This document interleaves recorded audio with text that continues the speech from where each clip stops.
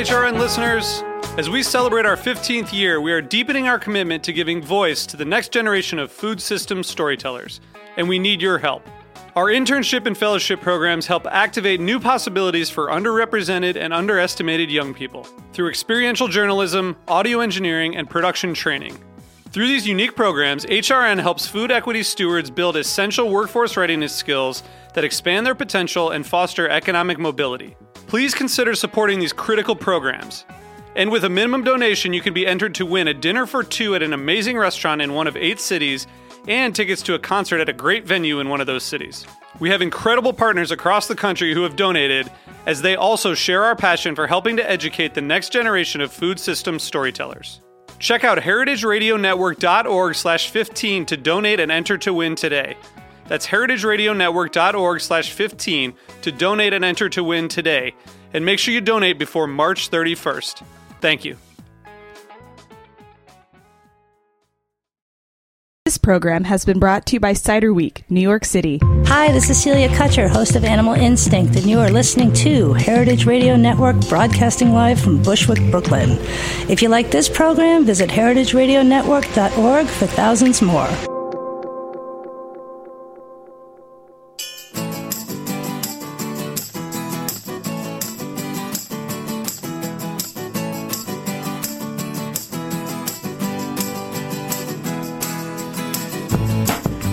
Good morning. You're listening to In the Drink on heritageradionetwork.org. I am your host, Joe Campanelli, and it is a gray, cloudy, foggy day here in Brooklyn, in Bushwick today.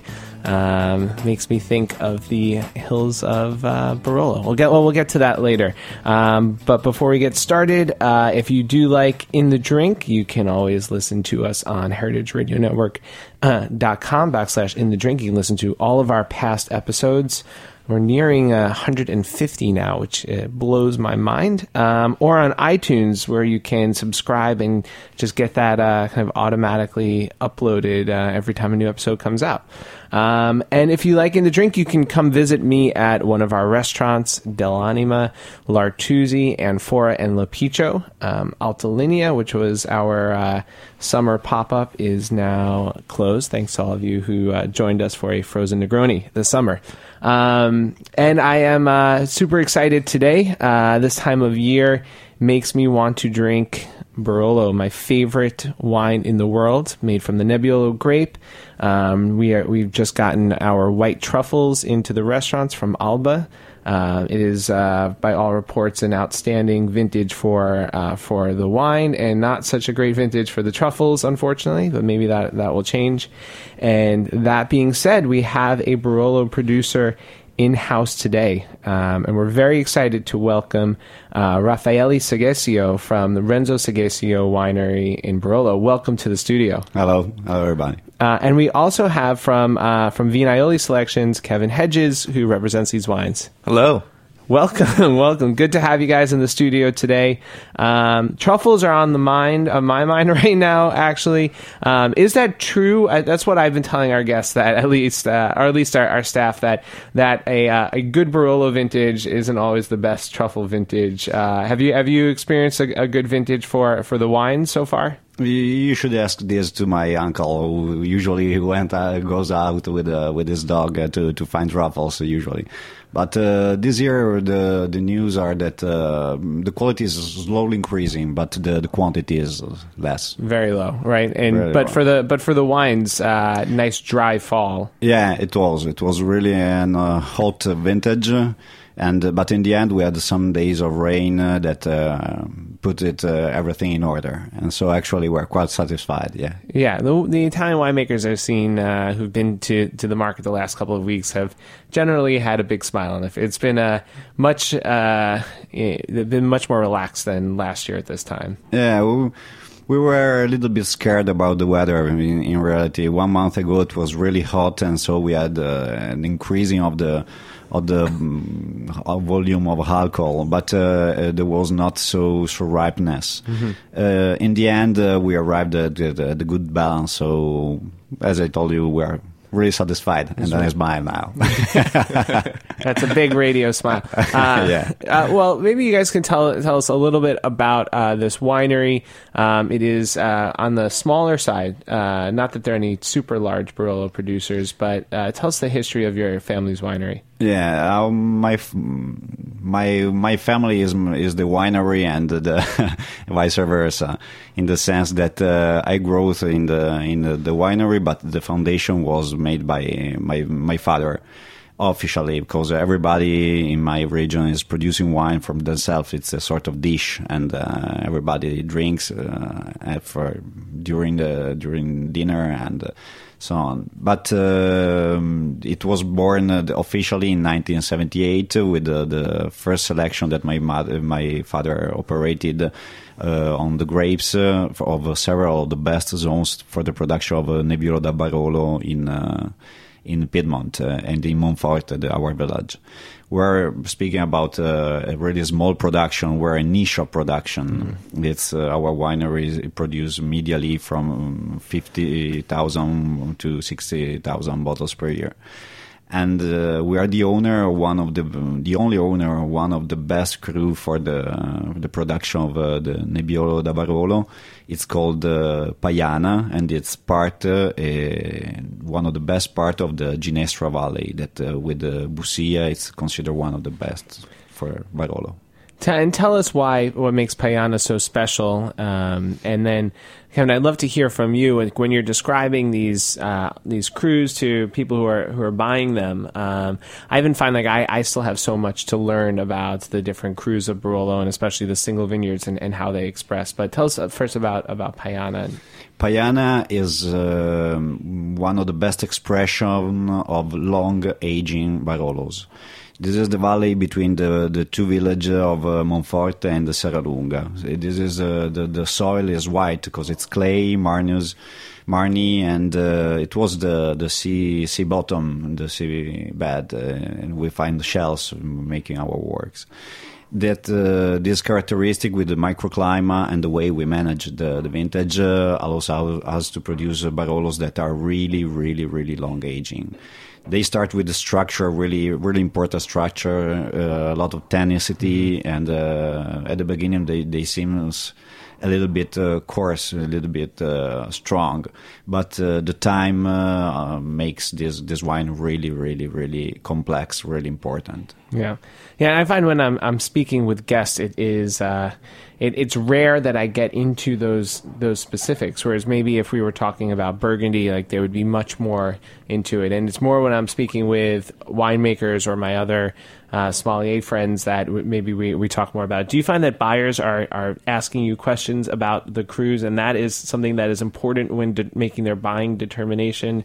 Do you feel like you need to study up on those when you go out? Definitely, I think it's important to sort of get a feel for the differences. I mean, Paiana is within Ginestra, and if you just even compare it to some bottlings which are just labeled as Ginestra, side by side, you can find it quite different. Really, it's just on the other side of a hill, but the difference is amazing. Yeah, those expositions in Piedmont are so important. You have the same hill and have 3 different grapes on one hill, just depending on where it gets more sun. Yeah, it's the great complexity is first of all based on the fact that we live on a soil that is complex. Lange means in Italian tongue. These are these tongues of the land that rised up in ancient periods. And this movement of the soil made a lot of variability, and that you can find in a square kilometers the ground is red for the presence of a lot of iron, then clay, then sandy, and so it's really, really difficult to find the same characteristic in a so small village, a small place. It's one of the factor that change. In the end, we have the weather, how you manage the intention of the producer. So it's impossible to find the same wine. Mm-hmm. Yeah, that's why we're endlessly complex. I love. Yeah. I spent a lot of time studying the Masnaghetti maps, but yeah. I still do not feel expert at all, even after looking at them for so many times. Yeah, Masnaghetti made really great work. Yeah, I told it to him because it's a friend of ours, and because he went directly winery to winery and he based his investigation on the past experience that and asking people, old men sitting at the bar of the village, what is the best place in your opinion to produce Barolo? And it's the base, because the knowledge is our first step. Yeah. And during your first steps, going back to when you were a kid, I mean, saying to me that you were born in Barolo. In Monforte. In Monforte, I'm sorry. That's a big different struggle crew. between Monforte and Barolo villages. All right, well, within the appellation of Barolo. To me, and especially in Monforte, one of the great areas for extremely high quality wine, it just sounds like such a dream, like to be born into a family that has Barolo vineyards. Wow, like what could be better than that? But did you ever think that your life was not going to be around wine, and or was your father always, you need to be involved in some way at least with the winery? Yeah, but my father preferred to give us me and my brother, because I have my brother Federico too working also around the winery. Wanted to admit us to have our instruction, and then so that's why I'm a doctor in medicine. I told you I'm an abdominal surgeon, and my brother is an engineer. He's astronautic. I don't know how you say it. It's aerospaziale, we say in Italy. And but since from when we were kids, we worked directly into the winery. My first thought is when I started to put capsule on the bottles, put in labels, because we were making it by hand. And in the end, we learned everything, assisting my father, and slowly making by ourselves. Yeah, that's right, Raffaele. You were telling me before we got started, and I think I'd love to share that with the guests. Like, what is your typical day like to be both a surgeon and also spend so much of your day at the winery? Yeah, I wake up quite early in the morning, and I wash very very well my hands, and I make a surgical operation. And when my turn is finished, when around 2:00 in the afternoon, I go into vineyards. I work, or directly into the winery. Obviously, there is other persons working with me. There is Gianfranco, my father, first of all, because my father is the boss and the mind of everything.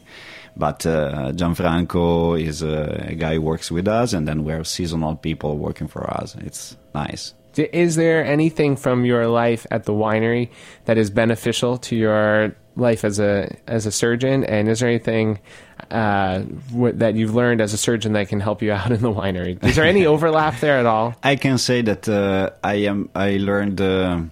I apply something from vineyards into surgery.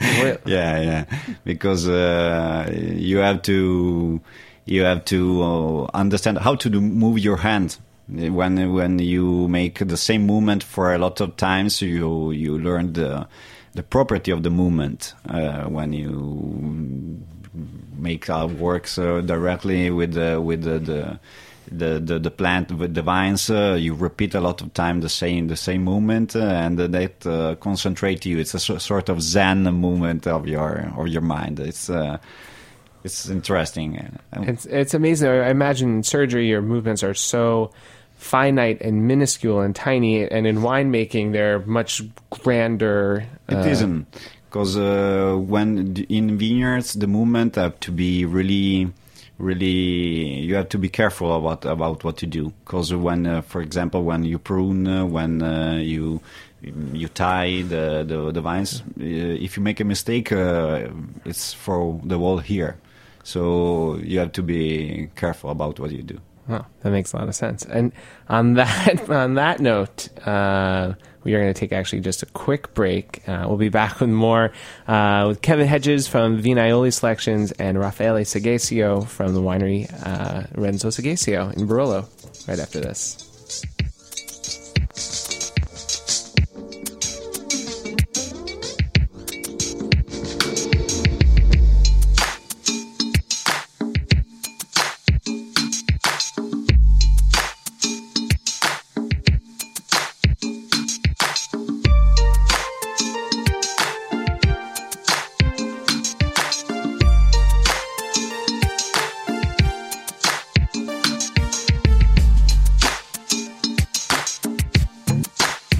Cider Week helps to bring profitability to local orchards while reviving heirloom apple varieties by cultivating awareness of craft cider. Cider Week connects cider makers from New York State and select pioneering guest cideries outside the state to buyers from top restaurants, bars, and retail shops across New York City. Those culinary tastemakers, in turn, help increase consumer awareness of cider's pleasures by hosting public events, tastings, dinners, classes, and pairings that build appreciation and demand for regional ciders. Hi, this is Dave Arnold from Cooking Issues, and I'm here to talk to you about the Museum of Food and Drink, which is finally getting a brick-and-mortar space right here in Brooklyn, New York.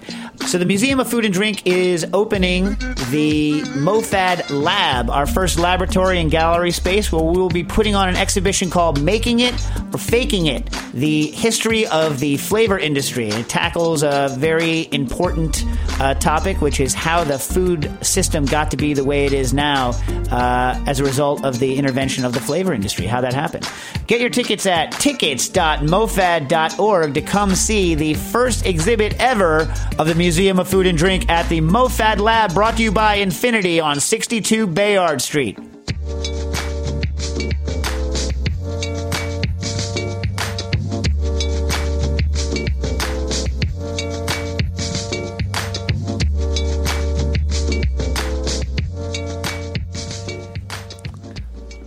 All right, and we are back on In the Drink with Seghesio Winery, and that is, just to clarify, Renzo Seghesio and not the Seghesio in California that makes Zinfandel, I believe, or Fratelli Seghesio, which is a winery right across the hill that's making, I would say, slightly more modern wines than the Renzo Seghesio. But this is Renzo Seghesio Winery, delicious wines in the Payana crew within Ginestra near Monforte. Kevin, if you're going to position these wines, and you're going to tell people who've never had Seghesio before, like, how do you explain like where these wines fit into the world of Barolo? Well, I mean, Monforte d'Alba Barolo usually, is generalized as a little more muscular and maybe darker toned fruit and balsamic. But I think his wines really strike a beautiful balance of having some of those characteristics, but then such a finesse about them and not over the top, not overdone. Very traditional style, so you're not getting a lot of oak influence, even though they do age 4, sometimes 5 years in large barrel. But I just think that it's what I love about Barolo. It's that power, but that grace. Yeah. And now, I did mention that the word modern, and I know that's something that in the past had been the idea of a modern versus a traditional Barolo had been a highly contentious debate. And what I keep hearing now is that the differences are lessening, that maybe the more modern producers are laying off the new oak and making, maybe using more sustainability in the vineyards, that sort of thing, and the more traditional producers are cleaning up their act. Is that accurate? How would you would you characterize yourself as modern or traditional, or are there better words for that? And is that debate still a robust debate? And I'd love to hear your opinion on that as well, Kevin. Well, what I have to say, I don't want to put myself into a character, absolutely, because I think that I not belong to a character, absolutely. I think that modernism is useful because it was really tiring working the our hills and in the past, and it's my grandfather would use everything we can use now to simplify the work. It is absolutely a good thing, but the problem is that a lot of producers started to seduce the market with a wine that was not typical, and it was not our expression, the expression of our soil. The base was the big struggle was the barrique in the end, because the exasperation of this test of barrique was the main characteristic of this modernism. Our Barolo doesn't need nothing. Barolo and other wines that we produce on the soil of the Barolo, the Barbera, the Nebbiolo, and so on, don't need nothing more. We have a complexity of test, of scent, of structure, of a body that it's incredible.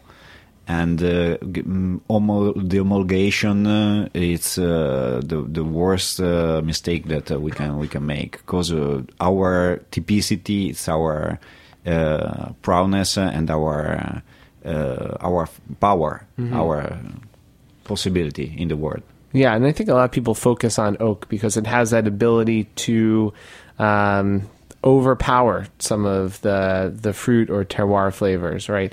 It's such a small part of the whole story, but it's such a focal point for so many that I find that even myself, it's one of the first questions I ask when I taste Barolo, unfortunately, is what kind of oak are you using? How are you aging it? How much, what percentage is new, and all of that. But that's something I appreciate about your wines, is that you don't pick up the oaky flavors at all, and you let the terroir just shine through. But it is. Do people in Barolo actually use the terms modern and traditional, or is that something that outsiders kind of use to oversimplify what's going on? Actually, also innovators are coming back, made a U-turn, and they are coming back to the traditional. To the traditional, because they understood that it's also less expensive, because it's really expensive to have a barriques and so on. But to use the newest technology and use barriques. But from what I understand, though, organic viticulture is actually much more expensive than... It is. It's much easier, it's less labor to just spray some stuff and get out of there. You have a lot of work more to do with the organic, because, for example, you have to make desherbs by hand, and mechanical desherb, and not with the chemical product. And this way, you have to go directly and to cut the grass with the machines, and it takes a lot of time. And time is really important, because when you are a family winery, your time is important. You don't have so many people working with you, and you have to do a lot of the work by yourself. And also, we try to not spray if it's not necessary. We only use oligo elements, copper, sulfum, and so on. And also into the cellar we use sulfites, but less than half the quantity is allowed, because it's necessary for this wine to use sulfite. Yeah. And Kevin, are you finding that people are still discussing modern and traditional? I know that I do when I talk with our guests and with our staff, but I feel like maybe I'm becoming old fashioned. No, I definitely hear those terms thrown around. I'm, catching myself. I think it's less and less about, modern and traditional, and what wines are balanced and drinkable. And, I have no problem with a little bit of oak, as long as it's in balance and you're still getting the story of what the grape and the land is about. Yeah, that makes a lot of sense. And Raffaele, in terms of the sustainability in your vineyards, you were telling me before that when it was first started, any sort of technology, anything that would make life easier, was accepted. But it sounds like you're starting to make some changes to kind of lessen the amount of the chemicals that you might use in the vineyards. I told you before that we live directly in the middle of our vineyards, so it's for our our safe our your own health. Yeah. So I think that the future is to move completely to organic. Organic doesn't mean to go with to go into vineyards with you have to use the technology that is safe, not the technology that hurts you. It's obvious. You don't have to do nothing that can hurt you and your customers in the end. And as someone who has a medical degree and works in the medical profession, can you confidently say that a wine that is organic is more healthful for the drinker as well? Are there traces of pesticides and agrochemicals left in the wine after the winemaking process for the people who... Absolutely. I can say that in the end, the grape can concentrate this product because they are in the soil, because we spray directly on the soil. When we don't use it, but a lot of people is making treatments directly at the bottom of the vines, and we spray in the air. We make, and in the end, there is the process of crushing that mix everything there is on the skin of the clusters directly into the wine. So it's difficult to say it's clean. It's completely clean. Yeah.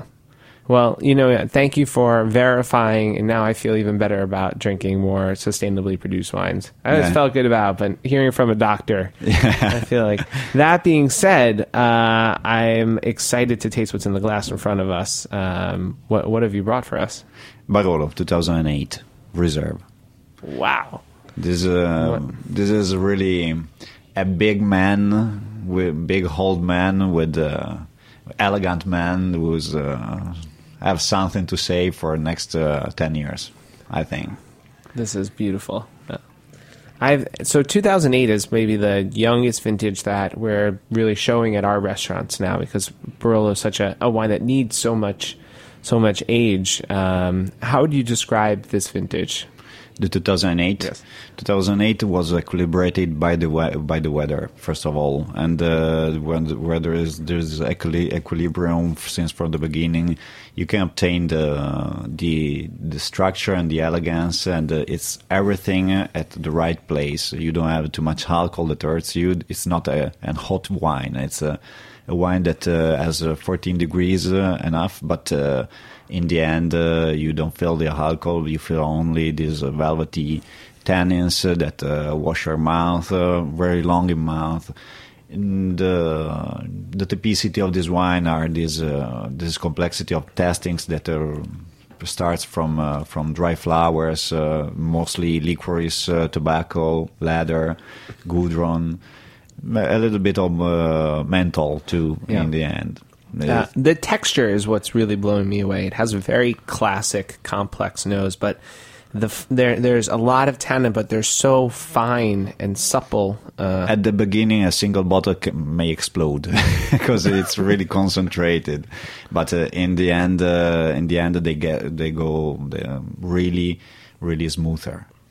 And it's the complexity. It's difficult for us to present our wines on the normal market. We are always late on the market because we exit late because we bottle later than other wineries. And we want to say to our customers, and this is a possibility, speaking by radio, you have to give time to this wine because it will pay. That will pay. And is this the current release on the market right now, 2008? Yeah, it's quite at the end. At the end of it, Riserva Paiana. And do you make the Riserva every vintage? No, absolutely. We only in the vintage we believe they can support the aging. 2009, no. 2009 was too fast. Too hot. It's a really, really great wine, but as is more approachable than this one, and it's running. And so we prefer to sell it directly without making reserve. 2010 for sure, yes. Yeah, absolutely. Yeah, everyone's so happy. Actually, our 2010 is bottled, but we suggest to not drink it into at least 6 months. Wow. Yeah, this is great. If you can still get your hands on the 2008, I definitely would. Yeah. Guys, thank you so much. It's been such a pleasure to have you both in the studio today.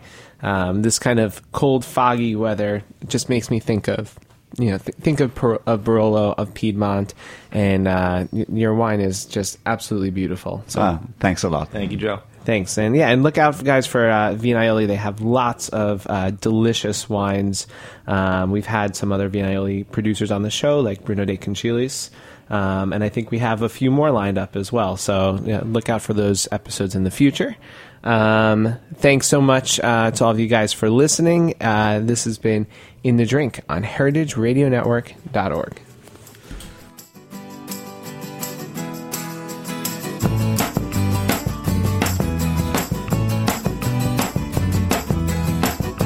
Thanks for listening to this program on heritageradionetwork.org. You can find all of our archive programs on our website or as podcasts in the iTunes Store by searching Heritage Radio Network. You can like us on Facebook and follow us on Twitter at @heritage_radio. You can email us questions anytime at info@heritageradionetwork.org. Heritage Radio Network is a 501c3 non-profit. To donate and become a member, visit our website today. Thanks for listening.